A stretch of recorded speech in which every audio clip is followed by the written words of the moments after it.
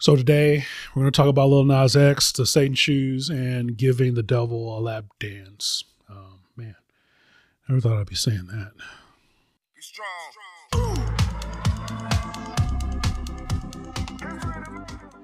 First, right out of the gate, let's get this right. Glorifying the devil is not cool. It's offensive to the gospel.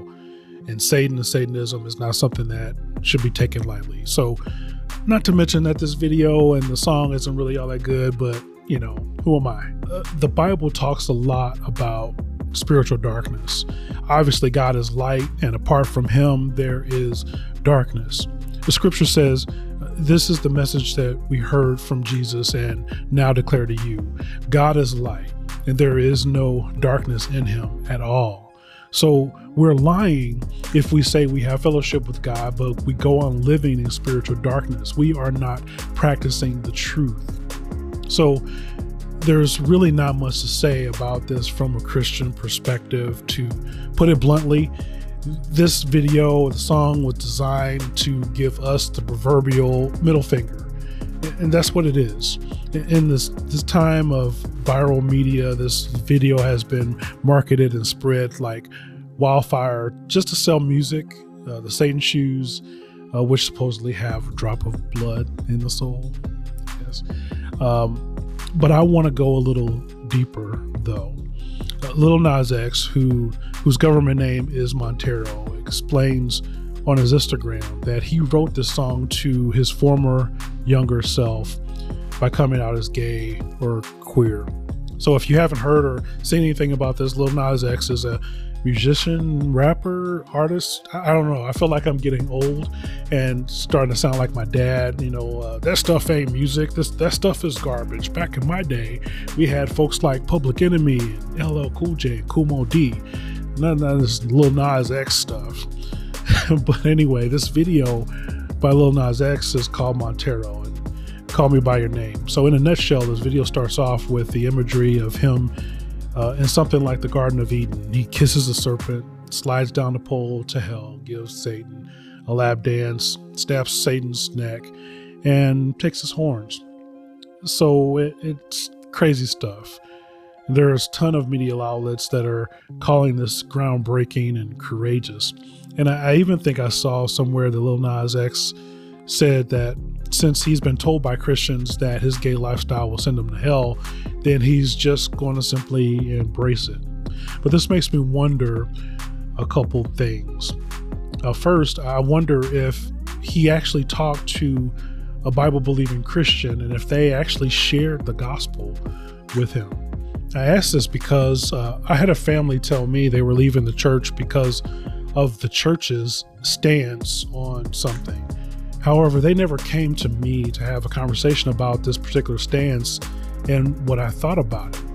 You know, they had heard about churches in general don't allow this or they think this way.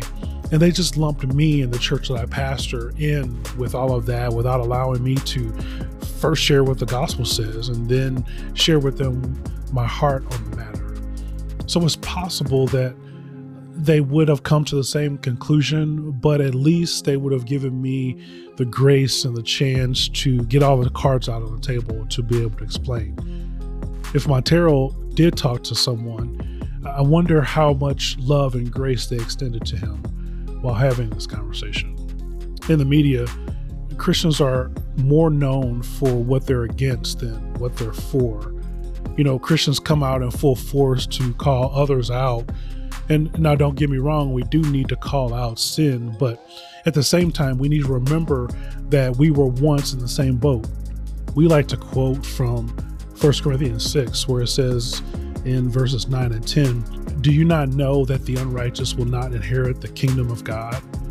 Do not be deceived, neither the sexual immoral, nor idolaters, nor adulterers, nor men who practice homosexuality, nor thieves, nor the greedy, nor the drunkards, nor the revilers, nor swindlers will inherit the kingdom of God."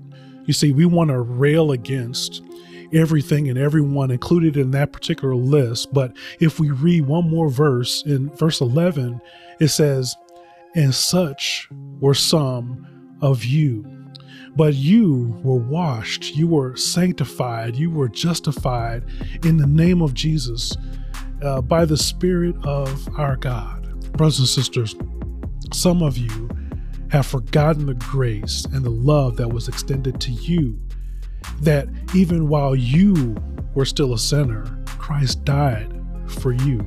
Admittedly, I know how hard it is to go to church. I wasn't always a pastor.